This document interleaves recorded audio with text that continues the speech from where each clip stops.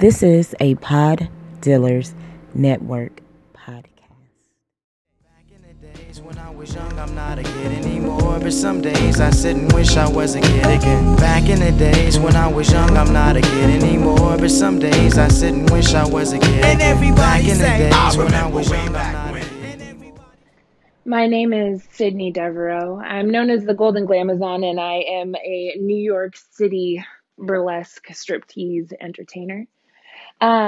Today, I will be telling my Saturday story, and it's a little bit about my childhood and how I don't know, turned into who I am today.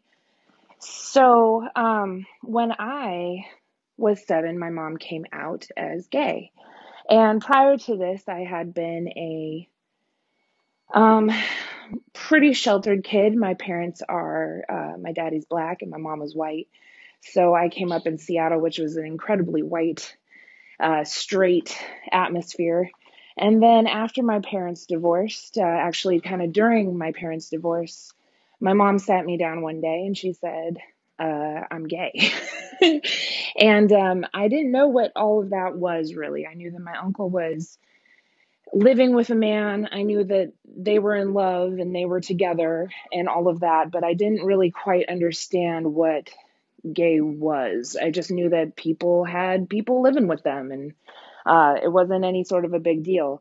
But it turns out when you're 7 in the 90s and your mom comes out and says that she's gay, it is a big deal because in the 90s there was a whole AIDS epidemic happening in a really intense way. The homophobia in the country was rampant. And as a 7-year-old, you can't even really begin to process that.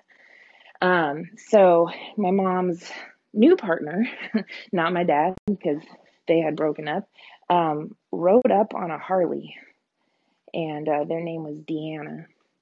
And it was a kind of a interesting moment in my life. I still remember sitting down on the couch with them both and my mom saying, this is Deanna, we're in love. Do you know what gay is? And I remember being confused because, as a kid, you just want your parents to be together and you want them to be happy. And then, there's a little bit of understanding. I was so young, I didn't really quite get just how much my life was about to change. You go from having your mom or your dad just pick you up from school, but then you have this whole new person that you have to explain to people. And as a reminder, I was in this private school, Montessori school, so your parents had to pick you up from school. There was no buses there. You don't walk home or anything like that. There was a parent designated to pick you up. So one of my first tasks was trying to learn how to explain that to the children in my school when we were all waiting in line to get picked up after school or when we got dropped off. Who is this new person? So early on, I learned how to hide it. I think most kids that are my age now, I'm in my 30s, that had gay parents or have gay parents, it's not like gay goes away, have gay parents that came out when they were younger. They have all these different words for who that person was to your parent, and mine was guardian. So instead of saying, that's my stepmom, or that's my other mom, or that's my aunt, because that one was pretty normal too, I would say that's my guardian. And I mean, Deanna wasn't my guardian really, except for this person essentially became my parent, and I had to learn how to navigate a world that did not accept them as my parent, but yet I needed to respect them as my parent. So, early on, when you have an untraditional family, especially since, with my mom being gay and also with me being biracial, I learned how to hide a lot of stuff. You hide how unhappy you are. You hide that your parents are gay. You hide that your parents are divorced. And you just kind of retreat into yourself. And during that period of time, there was a lot of other lessons I learned around I don't know, learning how to be social, learning about acceptance, right? Because the other kids, if they would find out that my parents were who they were or what they were, however, they wanted to assume that I was gay. And early on, I knew that that wasn't quite correct, but I knew that there was something else up. And so, one of the things that I learned really early on, earlier probably than a lot of people normally do, maybe, is I started to question my sexuality when I was like, I don't know, 9, 10, 11, and pretty quickly figured out that I was at least bisexual at this point. Anything around like trans persons wasn't really a topic of conversation for a lot of people yet. So I'd come to find out later on, in my life that pretty much people are people, and I think that's amazing. So I don't really care what your bits are. But I found out really early, as a result of my mom coming out as gay, that in questioning my own sexuality because of the torment that children give to you or put on you, I found out that I was bisexual. So there's this whole other thing that I had to hide, and I put that away for a really, really long time, not really even exploring my sexuality until I was a teenager, or at least my bisexuality until I was late into my teens. But, when you are, I think people really don't understand how pivotal of a time it is to have your family structure change so much when you are young. And I will say for a fact that it helped me to be more loving and accepting of people that are different or having a different experience that is not considered cis het, people that are born into the bodies that they're comfortable in and heterosexual. So I kind of found myself in this different world, this world of kind of like freaks and geeks, and it made me love people more but hate humanity more.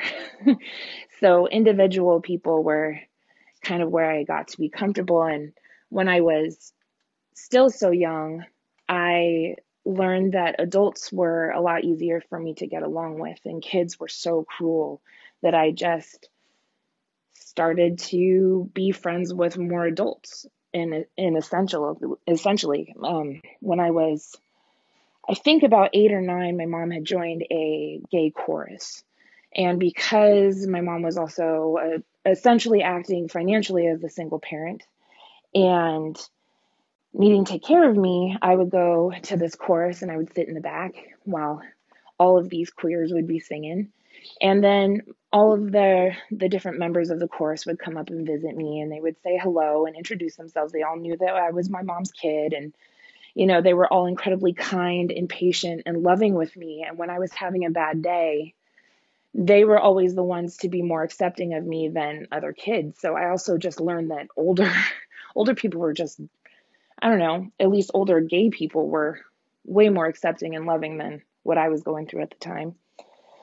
And, as a result of this kind of childhood, I started to, I don't know, be more internal. I would write a lot. I certainly became shyer, more introverted.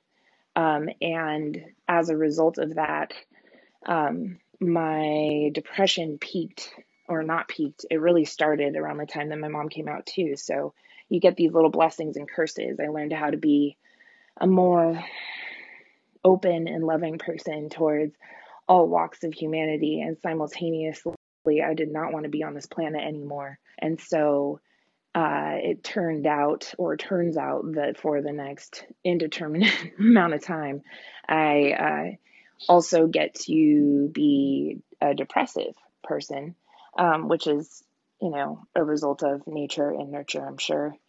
But yeah, so one of my best memories, or at least the most accepted, or the most, I don't know, loving memory of being accepted was when I was, I want to say I was about 15, and I was in high school, and high school was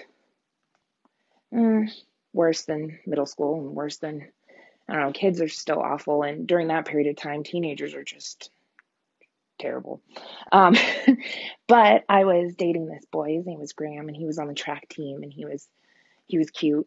I mean, Graham with a name like Graham, he's white, but he was really sweet. And I remember very distinctly, he asked if I wanted to come over to his house to hang out. And I was like, yeah, sure, we can go after school. And he was like, well, my mom and my aunt will be home at 6 p.m. So we'll have to be out of there by then. And that's when I realized that Graham's mom was gay. And there was this moment where I was like, your aunt, you live with your aunt? And he kind of looked at me, and I was like, my mom's gay too. And it was just this realization that we had found each other in a time that we couldn't tell anybody else. And I don't think until that moment he had really told anyone else that his moms were gay either. And up until that time, I only had 3 friends from the entire time I was 7 until I was 17 that knew that my moms were gay. And I just remember in that moment feeling like, well, maybe it'll be okay. Like maybe one day, this won't be so hard or weird. And it's not to say that it wasn't still straight. I mean, we broke up like 2 weeks later, but it was a good moment in my life. So I'm kind of an only child. I'm an only child by blood, but I was raised with these 3 other children. My mom's best friends had kids that were my best friends in school. So because of the Montessori school structure, it was already kind of like hippies, and it just kind of was more hippies. So I would go and spend time with them after school. All of our parents would kind of rotate through this, like picking up, dropping off kids from school kind of thing. But for the most part, when, playtime was done or my mom was off work, I was an only child. So I spent a lot of time by myself, a lot of time. And I remember really specifically when I was, I want to say I was adolescent, maybe 11 or 12. We had moved into this house that was near a green belt, and kids were so shitty at this point. I think it was maybe 5th grade. I had convinced my parents that I no longer wanted to be in private school, that I wanted to be a public school kid. I wanted to learn how to be normal. It was really important for me to learn how to be quote unquote normal, because I had been experiencing this childhood up until now. And so my parents let me go to public school. And it was a fight. It was like a lot of fighting. I only lasted about a month and a half. I was testing out of classes, and kids were really cruel, and my parents couldn't make me go and play with other kids. They would have to try to bribe me, and all I would do is I would just get on my bike and ride around the neighborhood and try to avoid other kids, or I would go sit in the forest when it was warm for hours at a time just reading, because but yeah, for the most part, only child. To answer your question,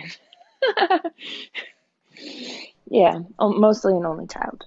So this was Sydney Devereaux, or I am Sydney Devereaux, the Golden Glamazon. And if you want to find me, my website is goldenglamazon.com, or you can find me on Instagram, pretty easy peasy, also at Golden Glamazon. Thank you for listening.